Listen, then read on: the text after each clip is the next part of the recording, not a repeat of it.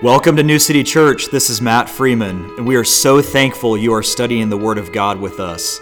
Jesus founded New City after our forever home, the New Jerusalem from Revelation 21. He wrote our mission statement to foster, strengthen, and grow an unashamed bride looking for Jesus' return. Let's lean completely on the anointing of the Holy Spirit to teach us all things from 1 John 2:27. God is so eager to teach you the depth of His Word. Enjoy the study. We are going through Revelation, and we did the rapture last week in verses 1 and 2, and we are going into the throne room of the universe now.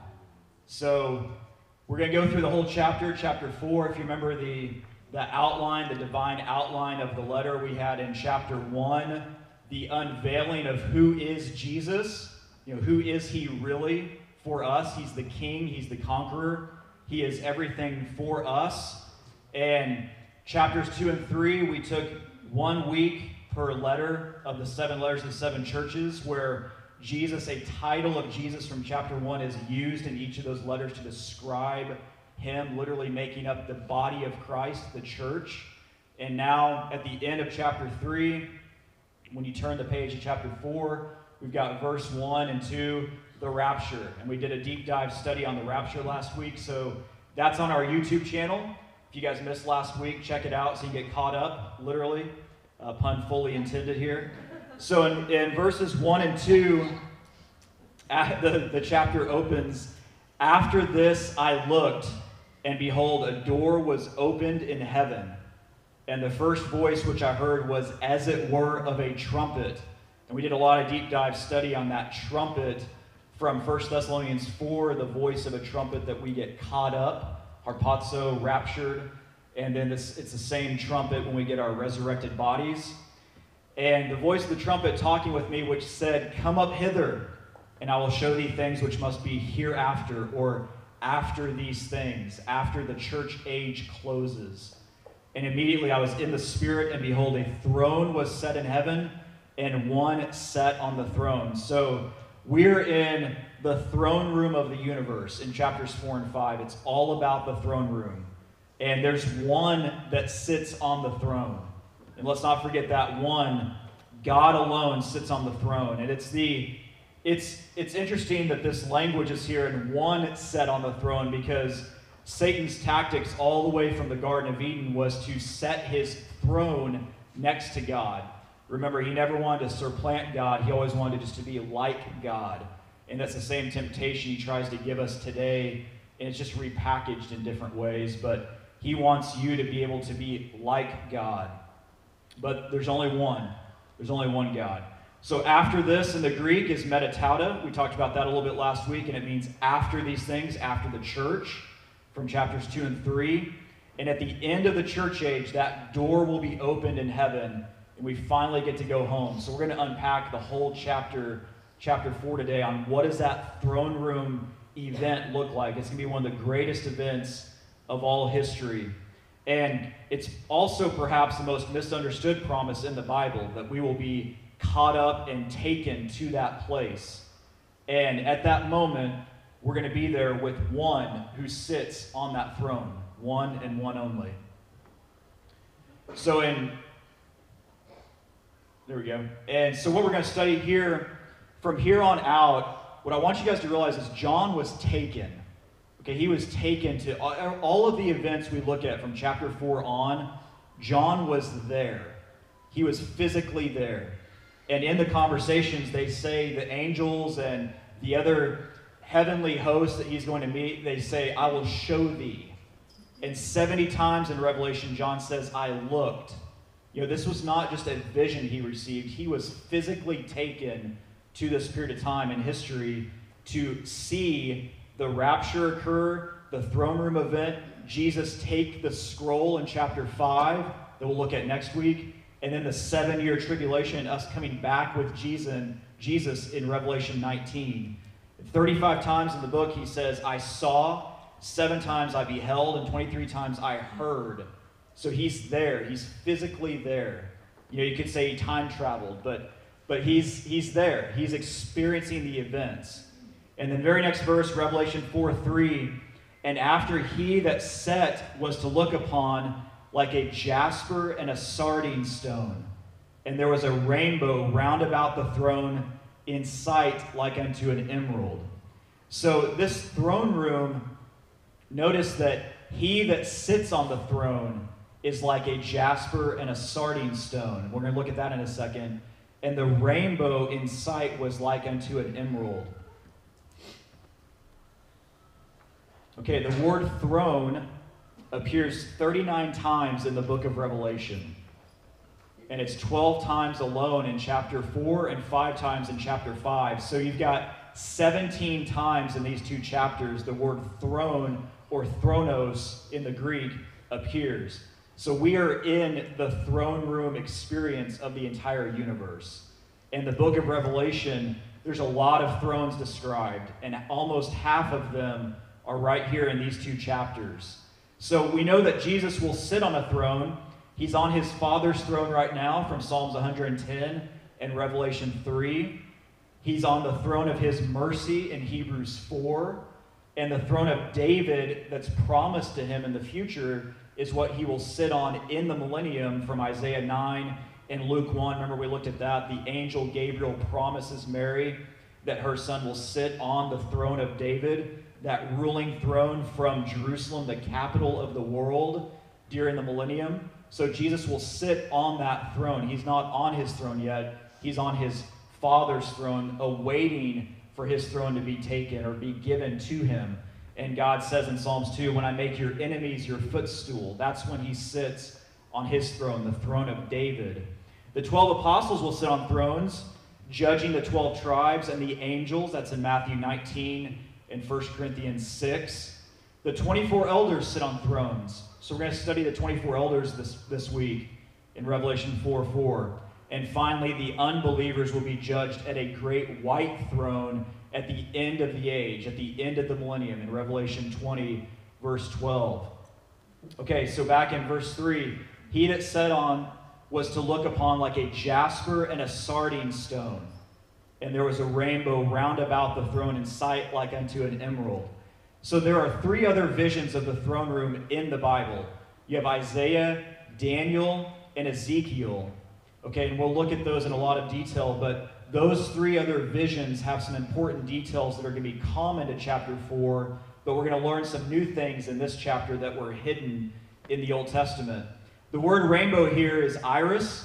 You know, think of iris meaning a halo. It's kind of reflective light.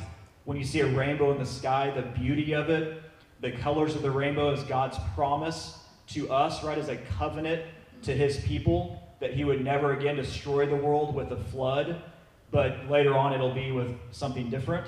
So no more with water. And that iris, just imagine, you kind of wonder, where did we ever get the idea of these angels with these halos around their head? Well, it comes from this.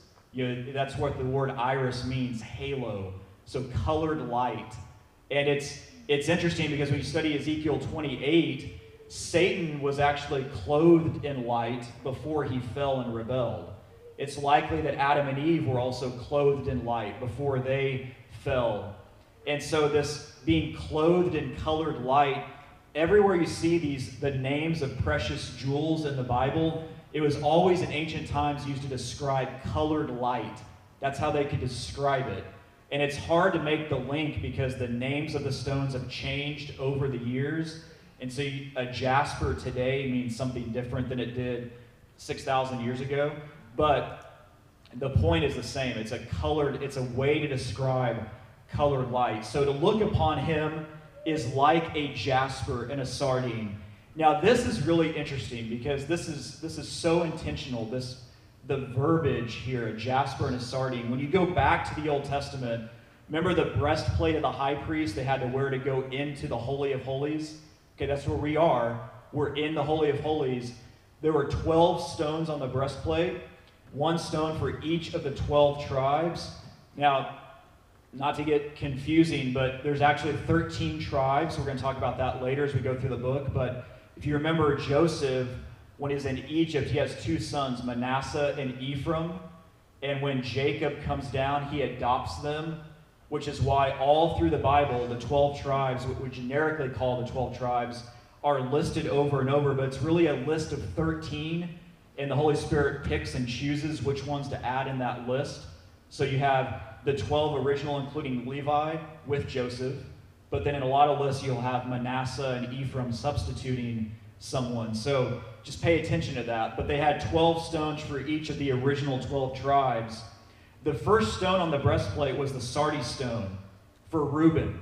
Reuben was the firstborn, and it means, behold, a son. The 12th stone was the jasper. Remember, Benjamin was Joseph's youngest brother, and Benjamin was the last born. It means, son of my right hand.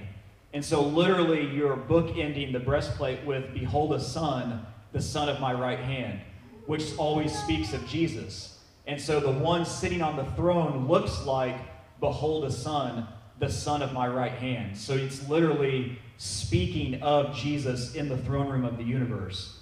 And so Revelation, the next verse, verse 4, and round about the throne were 24 seats, and upon the seats I saw 24 elders sitting, clothed in white raiment, and they had on their heads crowns of gold. So the word seats here is thronos. We mentioned that a minute ago. 39 times in the book of Revelation. So the seats, literally it should have been translated thrones. So these 24 elders are sitting on thrones, 24 thrones around the throne room of God. And it's the same word that's translated throne at the beginning of the verse. And so literally these are seats assigned to kings and judges, people of high esteem. Here we have the first mention of the 24 elders. And so we're going to do a few slides in a minute on who were they, who are they not, and who could they be, just by deduction. So like I mentioned, you have these previous visions of the throne room, Isaiah, Daniel, and Ezekiel, and they all have angels and cherubim and seraphim and the rainbow and the colored light, and all these things are common in these visions. There's even thrones in Daniel 7. Daniel 7, the thrones are cast down. But only here in Revelation 4 do we see who sits on those thrones, the 24 elders. And the 24 elders, what we'll find when we do this study, as we go through chapters 4 and 5, they represent us, the church.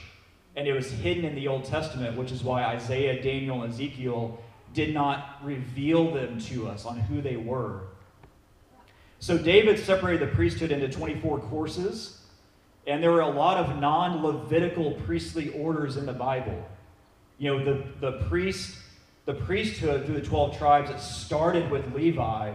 But when you go backwards before that, you run into Melchizedek in Genesis 14. Remember, Abraham goes to fight the 10 kings, and he fights the kings to get Lot back. And Melchizedek is a king and a priest. This is all in Genesis 14. A king and a priest from Salem. That literally means Jerusalem. That's where we get the name, Jerusalem. And he's a king and a priest, and Abraham delivers tithes to him, and Melchizedek brings bread and wine. It's the first mention of bread and wine in the Bible. And that bread and wine theme is carried all throughout. Jethro, remember Moses' father-in-law, he was a priest in Midian. So he was some type of priest in Exodus 3. Jacob in Genesis 28 actually gives tithes somewhere. The Bible doesn't necessarily clarify to whom and where, but he's giving tithes and offerings to someone in Genesis 28. This is long before Leviticus and Numbers and all of the priestly order is established. So you have all of these priestly orders leading up to the tribe of Levi, and then after the close of that, there's another priestly order, these 24 elders. And they are kings and priests, much like Melchizedek. And Melchizedek turns out to be a model of our Messiah, of Jesus, from Psalms 110 and Hebrews 5 through 7. Hebrews, they spend 3 chapters talking about Melchizedek alone and how he's a type of Jesus. He shows up, he has no genealogy, he has no beginning, no ending. He's a king and a priest. And all through the Old Testament, from Levi on, those were to be separate. Remember, Judah was the tribe for the kings, the royal tribe. Levi was the priestly tribe. And a lot of times in the Old Testament, these kings tried to do priestly orders, and God would say, no, you may not do that. They're to be separate, only to be joined once again where we are today in the church. And so the 24 elders, when we go through this vision of the throne room, we know some things they cannot be. They can't be tribulation saints because those are separate. We'll see those in Revelation 7, verses 13 and 14. And one of the elders, that's one of us, one of the 24 elders, answered John, he's speaking to John, saying unto me, what are these which are arrayed in white robes, and whence came they? And I said unto him, Sir, thou knowest. And he said unto me, These are they which came out of great tribulation, and have washed their robes and made them white in the blood of the Lamb. And so the tribulation saints we see later in Revelation, so the 24 elders aren't them. They can't be angels. Angels are separated in chapters 4 and 5 in Revelation 7:11. And all the angels stood round about the throne and about the elders. And so God is separating those two, right? The angels and the elders separate. And the four beasts which fell before the throne on their faces and worshipped God. The nation Israel shows up in Revelation 7 and 12. We've got the 144,000, the two witnesses. You have 12 tribes that are all talked about later on in Revelation. So we know that the elders aren't Israel. And we're going to find in chapter 5, the elders declare that they are saved out of every tribe, nation, and tongue and people group on earth. There's only one group of people that have ever fit that, and that's the church, taken out of every nation on the earth. Also, just note the word church does not appear in the entire book of Revelation after chapter 3. So the church is up through that point. It closes, and then you've got the 24 elders in heaven. And then the church never shows up again from chapter 4 on. The word church never shows up. So it's a hint, it's a structural hint of what God's doing. So there are some specific characteristics of the 24 elders. They're taken from the 7 letters to the 7 churches. They have crowns of gold in Revelation 2:10 and 3:11. That's speaking of us. Remember, the 24 elders have crowns of gold. Well, in the 7 letters to the 7 churches, we as the church have crowns of gold. They sit on thrones. In Revelation 3:21, there's a promise to us to sit on thrones with Jesus. They are clothed in white raiment in Revelation 3, verse 25, and they're clothed in white raiment here. Also recall the 7 lampstands on earth in chapter 1 represented the church, and here in Revelation 4, verse 5, the next verse, as we're unpacking this, and out of the throne proceeded lightnings and thunderings and voices, and there were 7 lamps of fire burning before the throne, which are the 7 spirits of God. So the 7 lamps are on earth in chapter 1, and they're in heaven now with Jesus in chapter 4. So the next verse, verse 6, and before the throne there was a sea of glass, like unto crystal. Now this sea of glass, all through the Bible, water is used as the Word of God. A lot. That idiom is made a lot. Remember the brazen altar with the washing of the laver in the tabernacle? You had to wash to get into the tabernacle. And then we see in Ephesians that we wash with the Word daily. And so now here we're in heaven, we're standing on the Word of God. So that idiom is carried all throughout the Bible to now we're standing on the Word of God before the throne room of the universe. And in the midst of the throne and round about the throne were 4 beasts full of eyes before and behind. And the word here for beast is zoon. And it's where we get our word for zoo. And it literally means living creatures. And you're going to see this in Ezekiel. It speaks of living creatures. It's the same entity, the same heavenly angelic entity that we're viewing here in chapter 4 that Ezekiel saw, that Isaiah saw, and Ezekiel actually saw it twice. Isaiah sees the seraphim with 6 wings, which could be different than the cherubim, different types of angels here. So the cherubim are really very high up in the ranks of angels. Remember when Adam and Eve fell, and God had to set a cherubim to guard the way to Eden, to guard the way to the tree of life? So why a cherubim? Well, Satan was a cherubim, so he's kind of just a like rank there in terms of power or strength or guardianship to make sure that we as man could not get to that tree of life in our fallen state. That was the whole point. Because we had to be redeemed first, then the access to the tree of life is granted once again in the new city, the New Jerusalem. Okay, the next verse, verse 7. And the first beast was like a lion, and the second beast like a calf, and the third beast had a face as a man, and the fourth beast was like a flying eagle. And so, again, when you go back and you read these three visions of the throne room, you're going to see these same four faces show up: a man, an ox, a lion, and an eagle.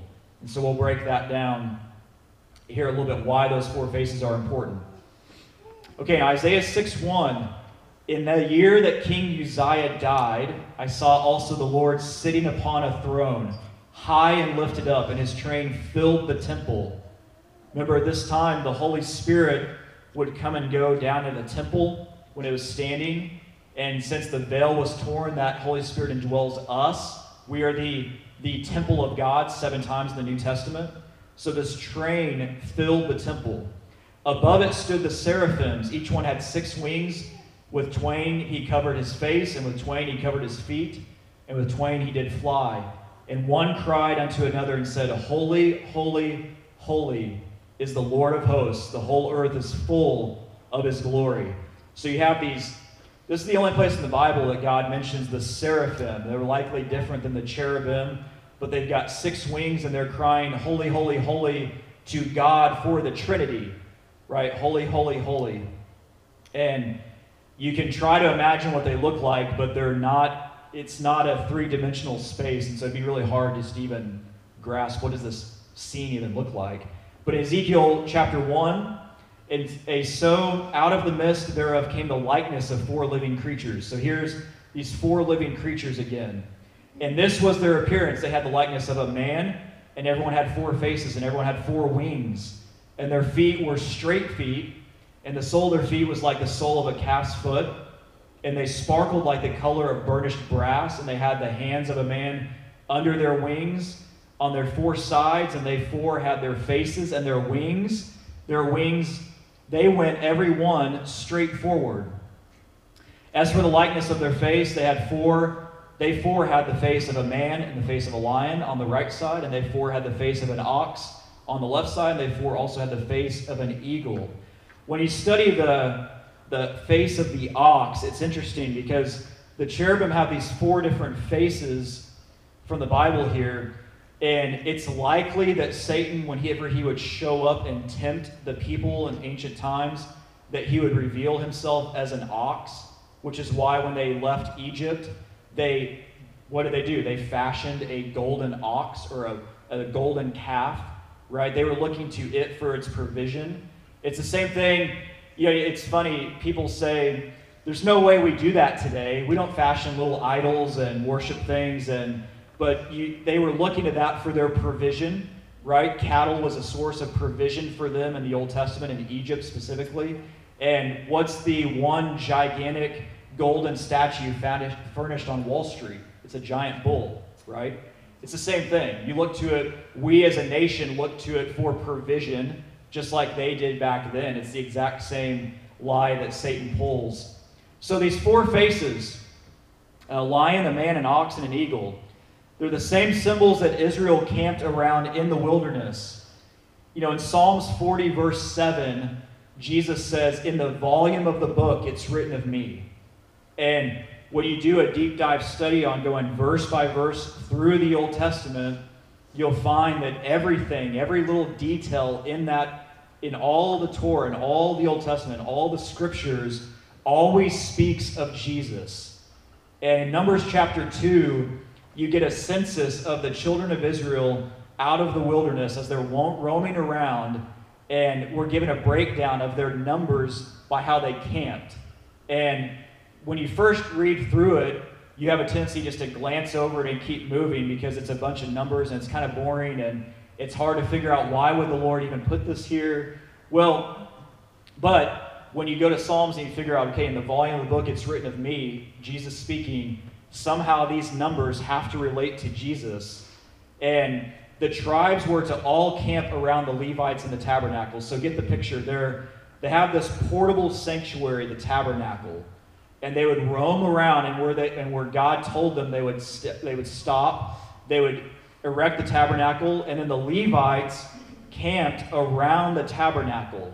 Okay, and whatever number they were in population-wise, they would be even on all sides and just divvy it up. So the thickness around the tabernacle was the same, okay? And then God instructed the other 12 tribes to break up into these 4 groups of 3 each. And so they had to camp south, west, east, and north from the tabernacle. You couldn't go southeast, you couldn't go southwest. You had to stay true, okay, to whatever the thickness was of the Levites. They would stay within that boundary. And just get the appreciation that they were really stringent on doing this. They tried desperately to obey the word of God. And so here, remember I mentioned the 13 tribes. Well, Levi is in the middle. He's not in these lists because Ephraim and Manasseh had been adopted by now. So you have 12 other tribes that God is working with here. So in the breakdown from Numbers 2, when you add up the numbers, you have Judah, Issachar, and Zebulun. Okay, and they camped around a lion. Then you had Ephraim, Manasseh, and Benjamin, and they camped around an ox. Then you had Reuben, Simeon, and Gad, and they camped around a man. And then you had Dan, Asher, and Naphtali, who camped around an eagle. So you have the same 4 faces of the cherubim for the 12 tribes of Israel, that they would rally around this symbol. Okay, when they stopped in the wilderness, they would camp. And you can look at the numbers here. When you add up Numbers chapter 2, the camp of Judah and his 2 others would add up to 186,400. Ephraim with the ox, 108,100. Reuben with the man, 151,450. And Dan and the 2 others with the eagle, 157,600. And so when you lay them out proportionally, how they would camp around the tabernacle, when you just look at those numbers in Numbers chapter 2, it lays out a cross in the wilderness wanderings. And so you have literally an aerial view of the camp of Israel in Numbers chapter 2 as a cross, thousands of years before crucifixion is even invented by man. And so you've got the cross laid out here, and you can see in the upper right-hand corner kind of an aerial view of it, but those are the 4 faces they would camp around. The same 4 faces that are around the throne room of God as the cherubim. And it's all lays out and speaks of Jesus somehow from the very beginning. All these numbers, all the genealogies, everything. It's always speaking of Jesus. So literally with the throne room and these 4 faces is embedded a code all the way back to Numbers chapter 2, laying out the cross. Okay, the living creatures. So if the 4 faces of the cherubim align with the camp of Israel, and the camp of Israel lays out a cross, then the 4 faces must also align with the 4 books where the cross was the pivotal moment of those books, right? The Gospels, the 4 Gospels, that the entire event of the crucifixion, the pivotal moment in all of history, is laid out in detail from different vantage points in those 4 Gospels. And so you have Matthew, where Jesus is presented as the Lion of the tribe of Judah. And Matthew was a Jew, and you have Jesus. It's all about, when you read the Gospel of Matthew, it's very Jewish. He's the Lion of the tribe of Judah. Matthew's genealogy starts with the first Jew in Abraham, and he goes through the legal line through Joseph to Jesus. And his book is actually written to the Jews. And the book ends with a promise that every Jew in the Old Testament was looking for, which was the resurrection, right? It's a very Jewish topic. And so his gospel is all about Jesus as the Lion of the tribe of Judah. In Mark, what did they use cattle or calves and ox and things like that for in ancient times? It's the same thing we do today. They're beasts of burden, right? They are servants to us, to man. And in Mark, you have Jesus presented as the suffering servant. Everything through the Gospel of Mark, it's all about Jesus serving others. The whole thing is about servanthood. And there's no genealogy in Mark because the servant really has no pedigree, right? A servant just shows up and does his job. You don't really care about where he comes from. And Mark's book is to the Gentile Romans, and Mark ends with a servant ascending, right? A servant, the ascension of Jesus is how Mark ends his gospel. And you have the ascension at the very end. Luke presents Jesus as a man. He's a Gentile doctor. He focuses on the humanity of Jesus Christ. And Luke's genealogy starts with the bloodline of Jesus at Adam, the first man. Okay, so are you seeing the differences here? And it's identical to the genealogy in Matthew all the way up to David. But at David, they go different paths, where Matthew goes through Solomon, and Luke goes through Nathan, who's the second surviving son of Bathsheba. Not Nathan the prophet, but a different Nathan. And then Luke carries it through the bloodline to Mary. So Luke's book is to the Gentile Greeks, and Luke ends with the promise of the Holy Spirit. So it's a book kind of to the church, the Gentiles. It's the promise to us of the Holy Spirit, which sets up his sequel he writes, which is the book of Acts, which is the Acts of the Spirit. So after the Holy Spirit's given, what happens then? So the end of his book sets up the sequel. John presents Jesus as who he was and still is, as the Son of God, the pre-existent one, right? The one that flies above everything else, right? Think of it as an eagle in sorts. The one who ascends, who's always been ascending, who sits on the heights of heaven. And the book of John opens with a genealogy of the pre-existing one. And his book is written to the church, which is why so many of us today really relate with John. If you're ever talking to a new believer on where should I begin in reading the Bible, the book of John's a great spot, because it's shallow enough for a new believer to walk through, but it's deep enough that somebody who's been studying the Bible for their entire life can still find new things out of it. And John's book is structured around these 7 I am statements of Jesus. You know, these 7 I am discourses. I am the bread of life. I am the light of the world. I am. And even in the Gospel of John, all of those I am statements link to something in the tabernacle from the wilderness. So there was the light of the world, the bread, the showbread. So Jesus said, I am the bread of life. There was one door into the tabernacle. Jesus said, I am the door. So even in the structure of that, it links back to those events in Numbers. So John's book, it also ends with the promise of his return, which is interesting because that sets up his sequel, the book of Revelation. And so there's structure to all of this, and there's deliberate design to all of this on how Jesus has organized the Gospels around the 4 faces of the cherubim, around the camp of Israel from the wilderness wanderings, all the way back in Numbers. So here's a little table. You've got Jesus presented as the Messiah, the servant, the Son of Man, the Son of God, the genealogy through Abraham. Then Luke goes through Adam. John has that genealogy, but it's the pre-existing one. In the beginning was God. God was the Word. In the beginning was the Word. The Word was with God. The focus of Jesus, Matthew, is all about what he said. Mark about what he did. Luke about how he felt. And John who he was. It's written to the Jews, the Romans, the Greeks, and the church. Even the first miracle in the Gospels relates to that theme of the gospel. Okay, in Matthew, the first miracle is a leper is healed. That's a very Jewish thing.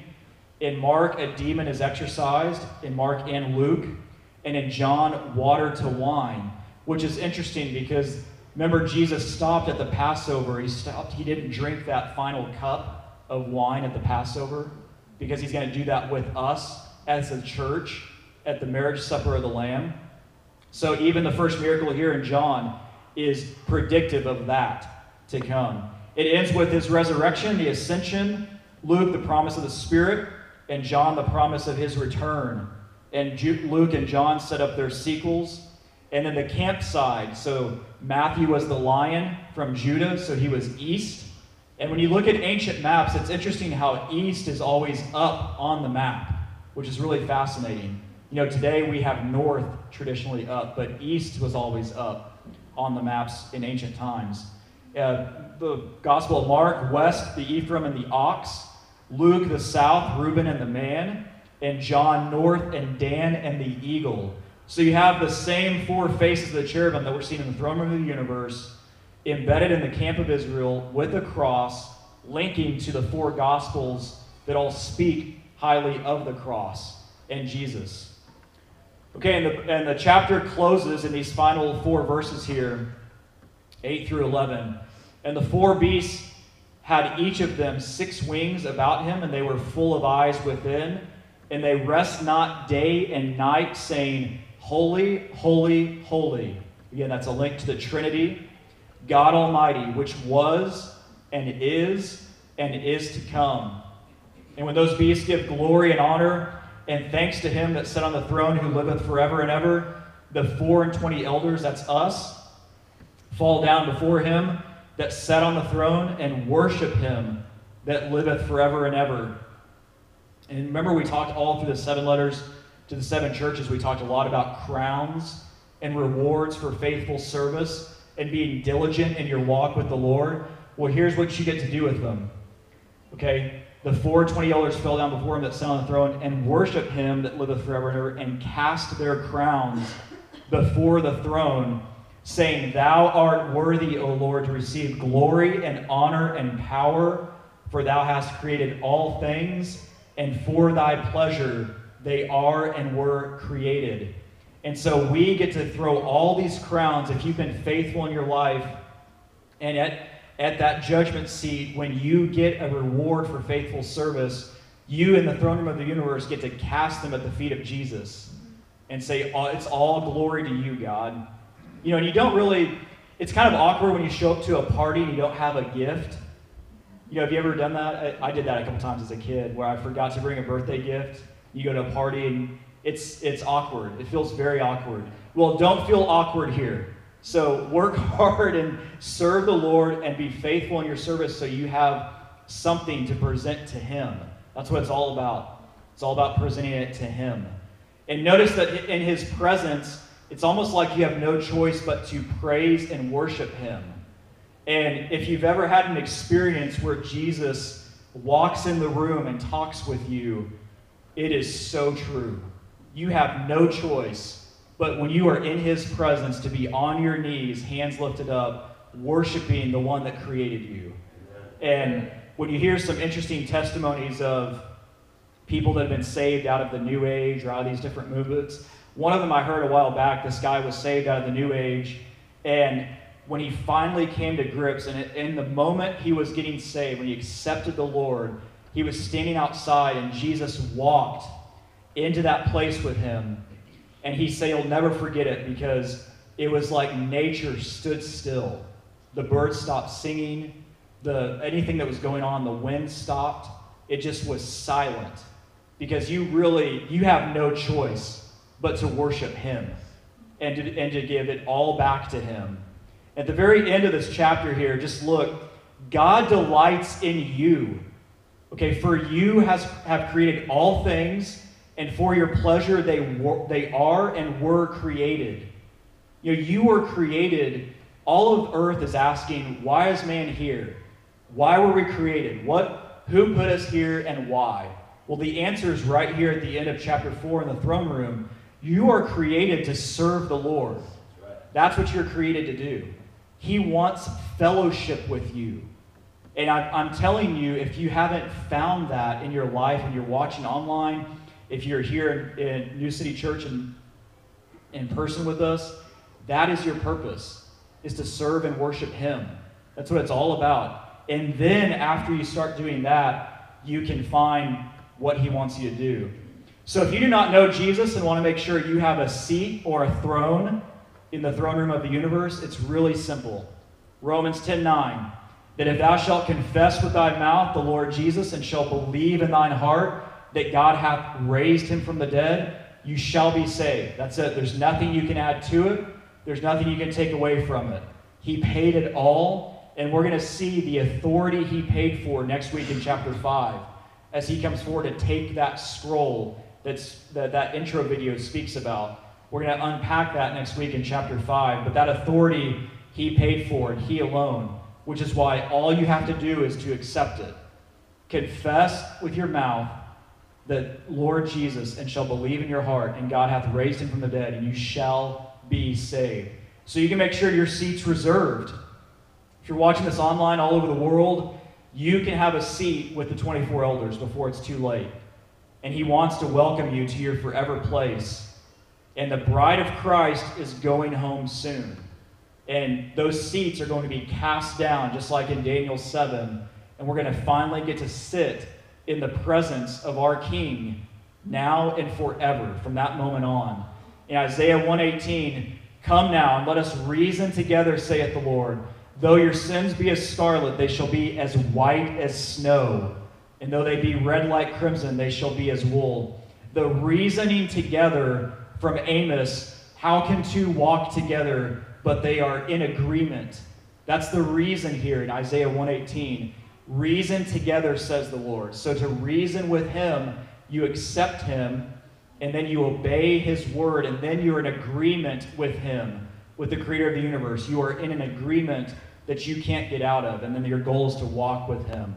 So if you're watching online and you need salvation, if you need prayer, reach out to us. There's our email address.